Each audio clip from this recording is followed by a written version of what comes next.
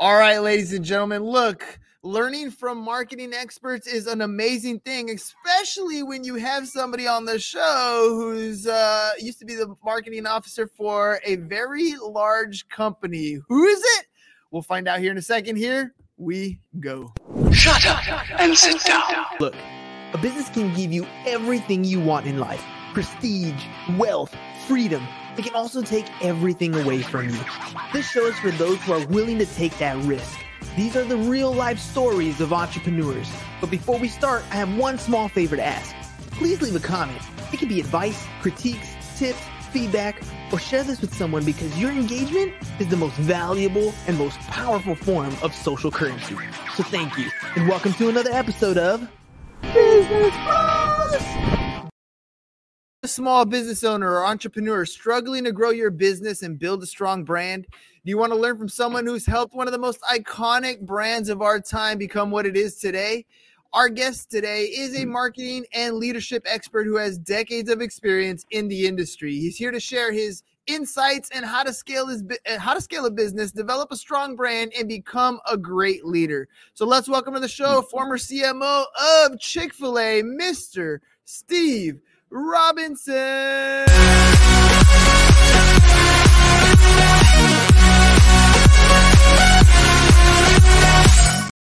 Steve, welcome to the program. Thank you.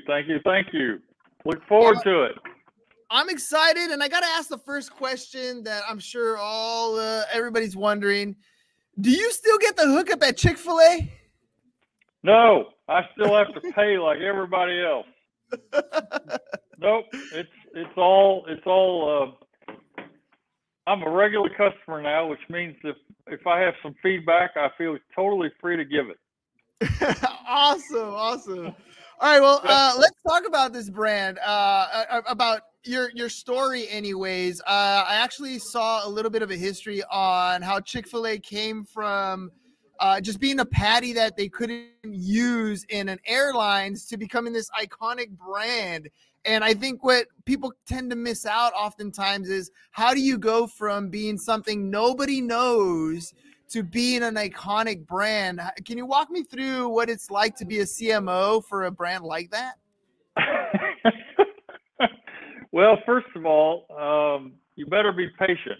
I had a 35-year career at Chick-fil-A, so what Chick-fil-A eventually became did not happen overnight. The background of Chick-fil-A is it was started in 1967 in a mall in Georgia, Greenbrier Mall, by Truett Cathy. He ran a diner in the south side of Atlanta, and that's where he actually perfected the Chick-fil-A sandwich. And you're correct, he was selling burgers and breakfast and fried chicken, but the fried chicken was bone in and skin on, and it slowed down his orders. And Truett had a friend who was selling poultry breast to the airlines. And he called him and said, listen, I want to try to speed up chicken. Can you sell me any breast of chicken? And the guy had a certain weight, a certain spec of chicken breast that the airlines couldn't use. And Truett bought them. And for the better part of 5 years in his diner, he experimented with the coder and the seasoning for the Chick-fil-A that we all know and love now. Served it, got customer feedback, and originally just called it a chicken sandwich.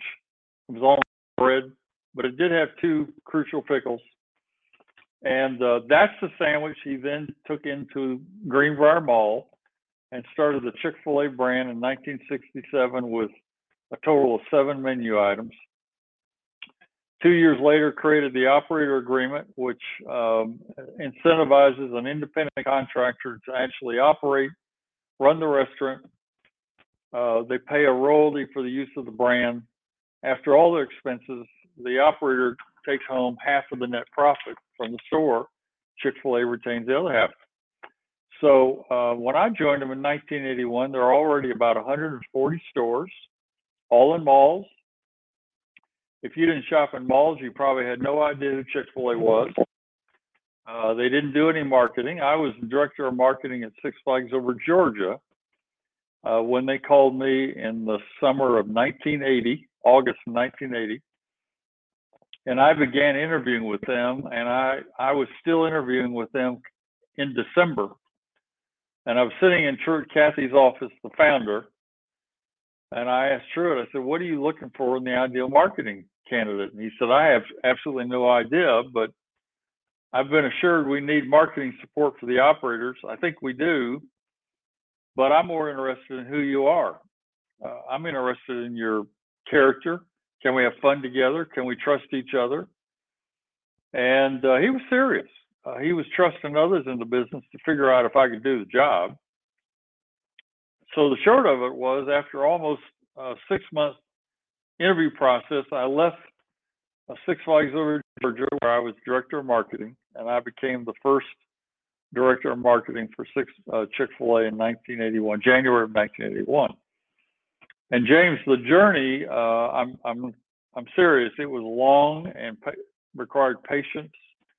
It was not a marketing culture when I went there. It took many, many years for people to understand that really the more important aspect of this work was, how do you create a great brand? And marketing is just a subset within how you execute a great brand.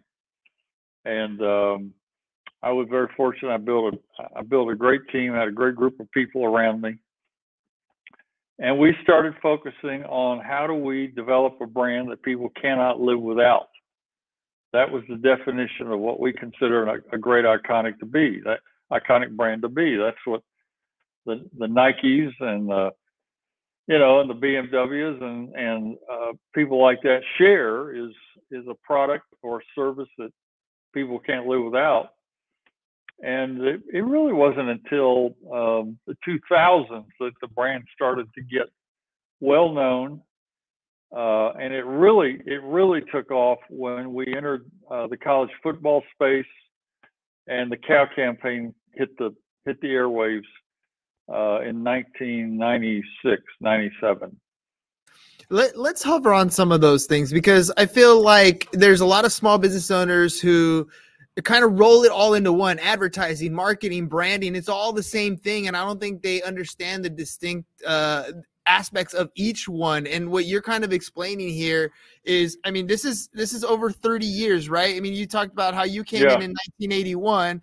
The brand didn't really take off till about 96, where it really took off. In between there, you have a lot of things that you're testing and you're trying. You said that Cathy tested his Chick-fil-A recipe for 5 years before he even took off. So there's a lot of testing and practice that happens, especially when it comes to the marketing space. So what are some like distinct examples that maybe advertising principles, marketing principles, branding principles that you kind of have applied to Chick-fil-A that you feel that other businesses can kind of take advantage of as the fundamentals that they can put into play? Well, yes, I understand. This may seem like an odd place to start, but I would tell you, be very clear on why your business exists. What's going to be the culture of your business? What's important to you? Chick-fil-A had a very unique corporate purpose, which we wrote in 1982, to glorify God by being a faithful steward of all that is entrusted to us, and have a positive influence on all who come in contact with Chick-fil-A. That was a direct reflection of who Truett Cathy was. He wanted a business that would glorify God, but also represent great stewardship, have great influence on people, and ultimately give people associated with Chick-fil-A a platform to thrive. And the operator contract that I described to you is a great illustration of that, where men and women are given an opportunity to operate a Chick-fil-A restaurant. They don't put capital in it. Their capital is their time and their sweat equity, but they share in the bottom line 50-50. And what that did was it attracted people with an entrepreneurial spirit who had energy, who had a focus on attracting and keeping great people, but they didn't have to come in with a lot of money. And Truett preferred it that way, gave him more control. Each party can leave the agreement with a 30-day notice. So back to your question, when I came, I started with research, James, because when I got there, virtually all the key decisions that affected customers were being based on just personal intuition and personal opinions. By this time, there was through it. He had a COO. There were roughly 140 restaurant operators. And so everybody had an opinion on what you ought to do. And so whether it was menu items or advertising, it was kind of chaotic. And so I just, from the very beginning, I said, we're not going to launch into marketing plans until we really understand the customer, understand the mall environment. Why do they eat in the malls? What kind of food do they prefer in malls? And from there, we started building a backbone of what I call voice of the customer research that influenced every aspect of the business. We didn't do any menu development, any hospitality development, any advertising, any promotions, any store designs, nothing that would touch the customer, reach the customer until we had done adequate research to really understand what they thought of it. Was it adding value to the brand? Did they feel like it was a good value to them? And so when we rolled out waffle fries, which by the way, Truett thought was a bad idea, we had enough research or enough experience with customers. We knew it was going to be a home run. And we rolled it out. Fry sales almost doubled. We weren't going to roll out Chick-fil-A nuggets if it hadn't been for customer research. We wouldn't have rolled out, grilled chicken, the first grilled chicken back in the early 90s. So we wouldn't have rolled out the cow campaign if it hadn't been in small groups, A versus B testing of different creative concepts. And we suddenly realized we had a home run. So I would say, even if you have limited budget, if you're starting a business and it's a customer facing business, or even if it's a B2B, talk to customers, talk to prospects. And here's what I'm suggesting you need to be looking for. What can we do based on what we're hearing? What can we do in the marketplace that will be completely different than everybody else? There was a book written back in the 2000s called Blue Ocean Strategy. Highly recommended. Turned out for a long, long time, that's kind of what we were trying to do, and we didn't have that label on it. But we learned late in the 80s, early in the 90s, the best place for Chick-fil-A was whatever other people were doing in marketing, we're going to do the opposite. If other people are couponing and discounting, we're not going to do that. Well, what do we got to do? Well, we'll just give people free food to try us. We're not going to discount it. It's worth fair price, full price. But we'll sample product. We'll give people cards for free product. We'll go to events and we'll take product, etc. That's just one example. Everybody else in fast food advertising, they show product, they show price, or they show you where to turn. We said, all right, we're not going to do that. We're going to use advertising to build a brand, which led to the cows. We don't show sandwiches. We could show a sandwich. You could change the logo to Wendy's or McDonald's and you wouldn't know the difference. The cows gave us a personality. We wanted the brand to be funny. That was part of the strategy going in. It's obviously what they did for us. They made the brand fun, which, by the way, became business. It became contagious within the business. So that would be, I think, you build your business around listening to customers, and then see if by listening to them you can't find places where you can be in a niche where there's no one else in the water. Even though you're maybe in a very competitive category, you're delivering a service, you're delivering a product that's so unique. You market it to reflect that uniqueness, and all of a sudden you carve off a space that nobody else can replicate. And that's kind of where Chick-fil-A has evolved to. The menu, the advertising, the operator agreement, the one-on-one operator per store. Nobody else is going to be able to replicate the Chick-fil-A model for all those reasons. And I think that's what any entrepreneur wants. They want a business that they not only own financially, but they can own in the market. Yeah, and I love that. The Blue Ocean Strategy, by the way, that book is amazing. It is definitely a great read. and how you went about that, going the opposite direction of what people were looking for. I mean, it's not like a Right. chicken sandwich wasn't around. It's not like fries weren't around.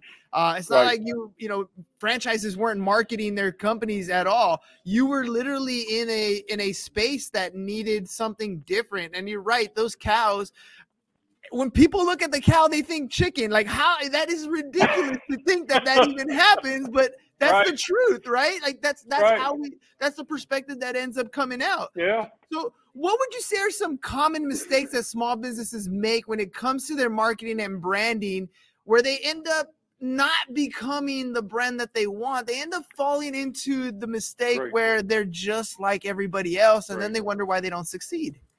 Great question, James. I would say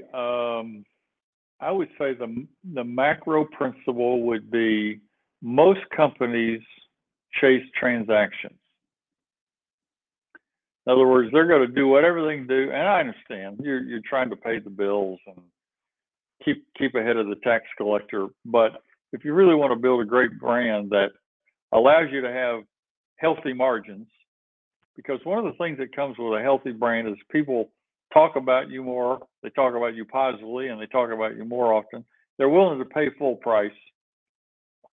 And they're also willing to talk to you when they think that not only you've done a good job, but when they were disappointed, they'll let you know, which is a good thing. So I guess the other thing is they come more often. So there's really four things. So if you want to create a brand like that, you can't do it if you're just chasing transactions, because you'll get pulled into doing what everybody else is doing with pricing and deals and cutting corners on product quality. But if you can make up your mind rather to pursue relationships, how do you build a relationship with a customer? How do you build relationship with suppliers and vendors who are going to make you a priority to give you the right product, the right within spec, on time at a competitive price that allows you to do the same thing for the end user. So this contrast between chasing transactions versus trying to build relationships, I can't take full ownership for that idea. It really grew out of the way Truett built his business in his original 24 6-day-a-week diner.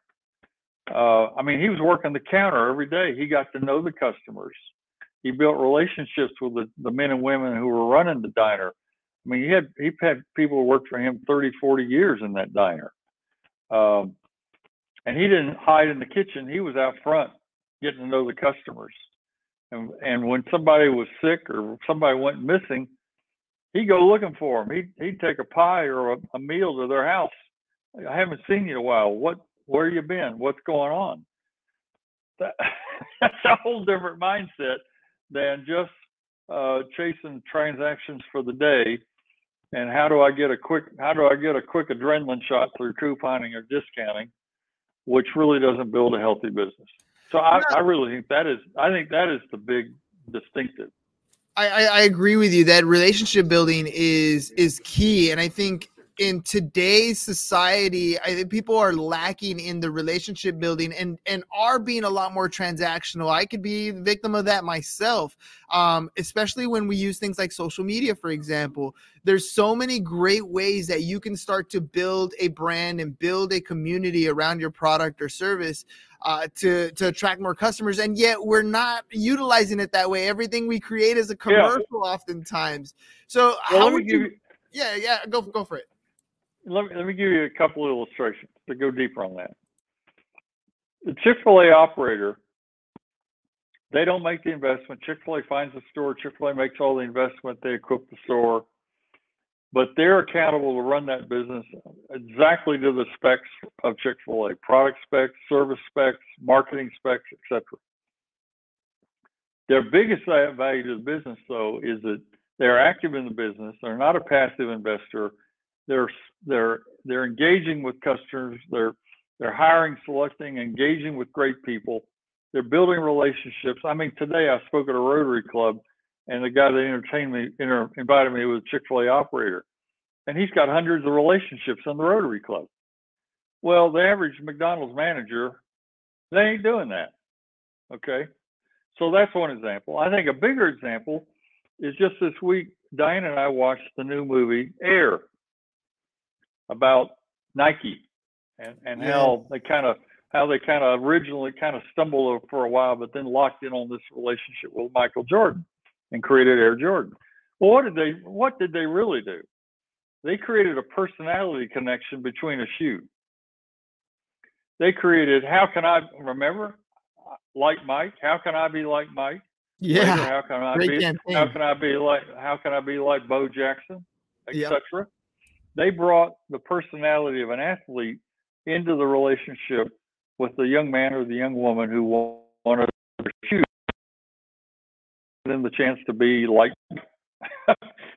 And that's a relationship personality strategy versus what eventually cost Converse their business, where every shoe was the same. There was no personality tied to the shoes. They became very transactional. They had to discount them. And over time, who bought them? Nike. So I think at our level, grassroots level, Chick-fil-A operator is a personality that builds a relationship, even at a mass level. And for us, but it's not violation.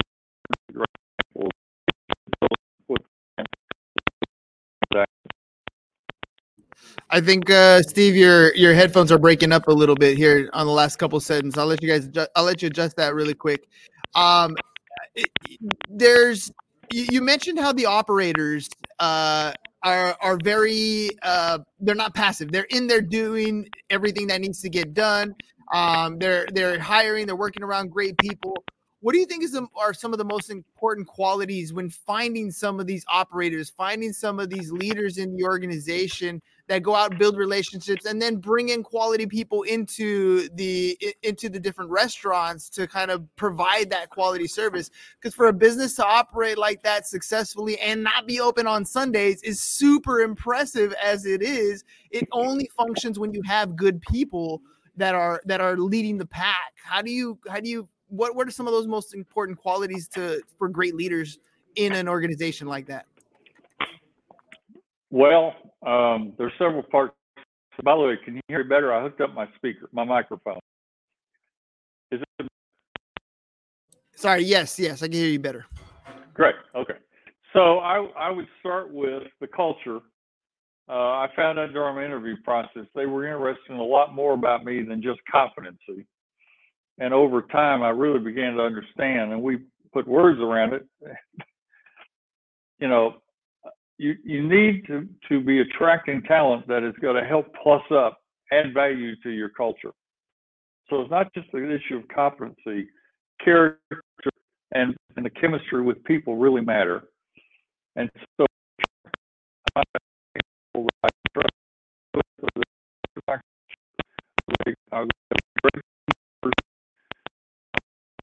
you got to start with what your attitudes are, your values are around talent.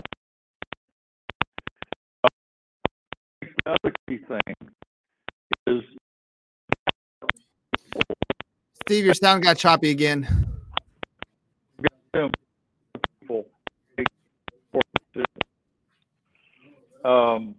I think maybe the best way to illustrate this is I never had to go to Truett to get an approval for any decision that I recommended.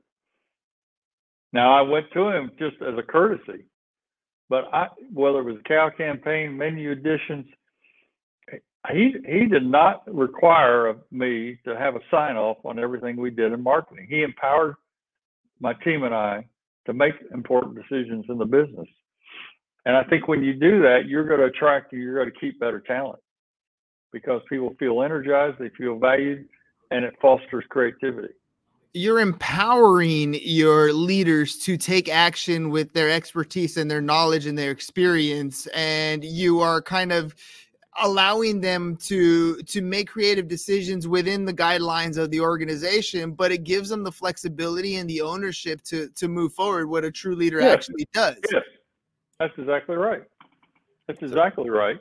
Now, you at the same time, you've got to be willing to cover their back. I mean, I had some mistakes. If you read my book, I made a few mistakes along the way, but Truett had my back. I talk about one big mistake in 1982 that cost the business about $2 million beyond budget.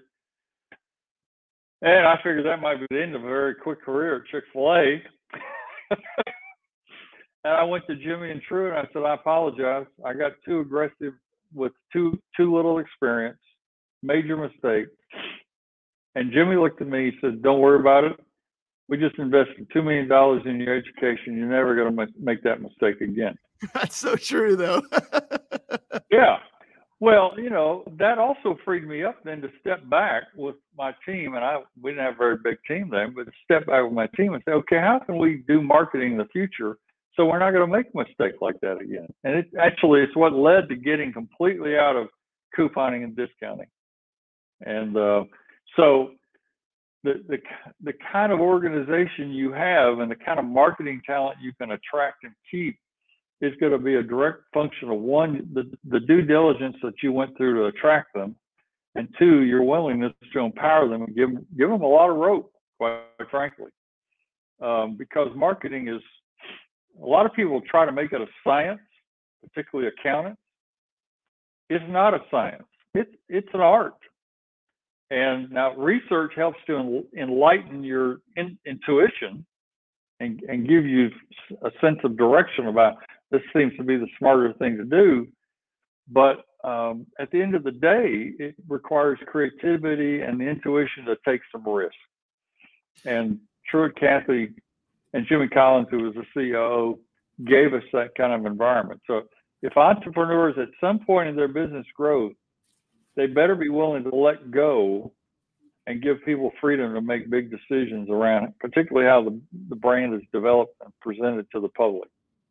And have the tolerance to deal with the mistakes that are made, because that's the other side of leadership, right? It's allowing your team to make some hiccups. Maybe a $2 million mistake might be a big deal for some other companies, but at the end of the day, it's allowing them to make those mistakes, to learn those lessons, because that's where the growth ends up happening. I'm assuming, right? That is correct. That's exactly correct. And that mistake certainly helped keep me humble. But it also framed how we started to think about marketing and brand development at Chick-fil-A. So we had more control over the interaction. That particular mistake was around too many marketing that had control. That's what I learned. And so the was a completely direction of Chick-fil-A. Steve, you're breaking up again.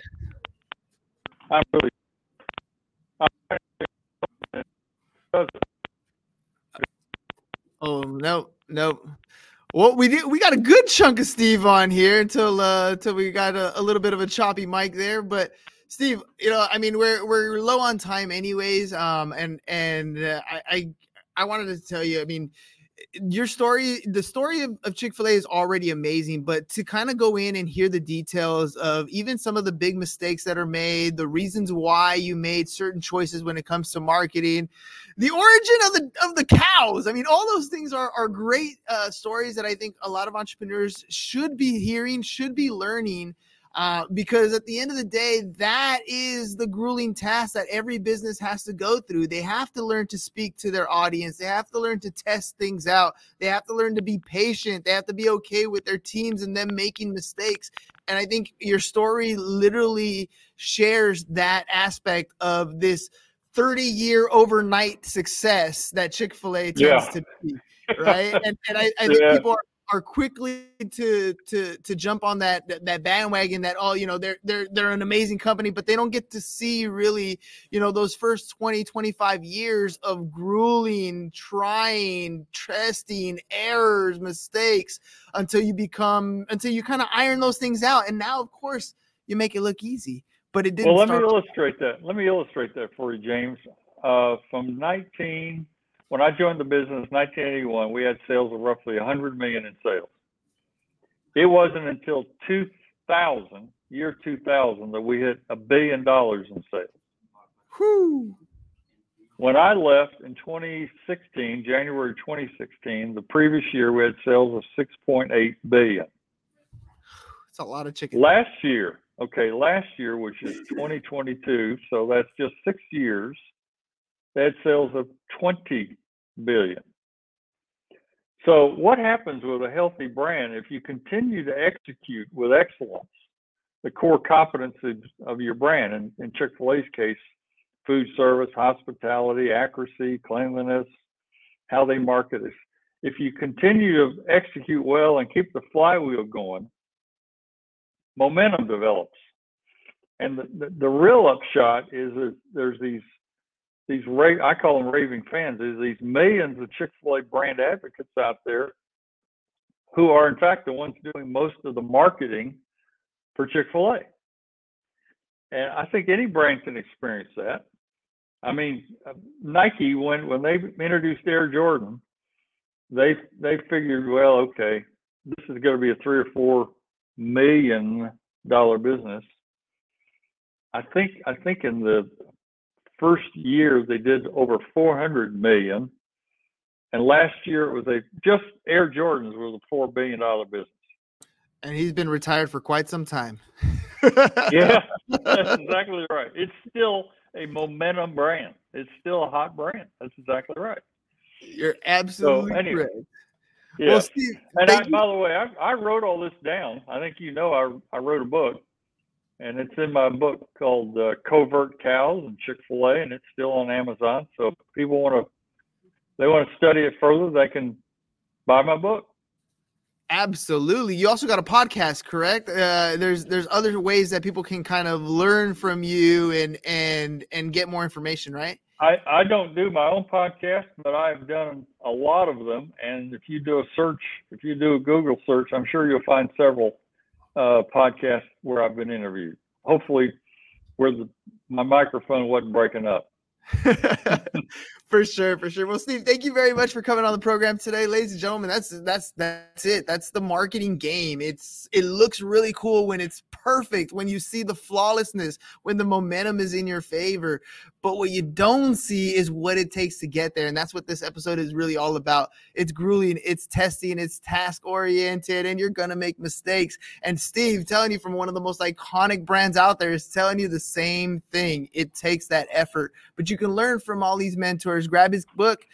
Make sure you guys check him out on social. I got it right here on the screen. It's S. Robbins Consulting, which is the social that we got on here. Steve, thank you very much for coming on the program today and sharing the Chick-fil-A story. I know my students here are literally ordering Chick-fil-A that gets delivered to the classroom all the time. So I'm on a pension program. Please order all the food you can. You heard it. There you go. Thank you very much, ladies and gents. Enjoy your Chick-fil-A. We'll catch you guys on the next one. Peace. And we're out. Bye-bye. It's over. Go home. Is your business in need of marketing? Try starting a podcast. But not just any podcast. Podcast like a pro.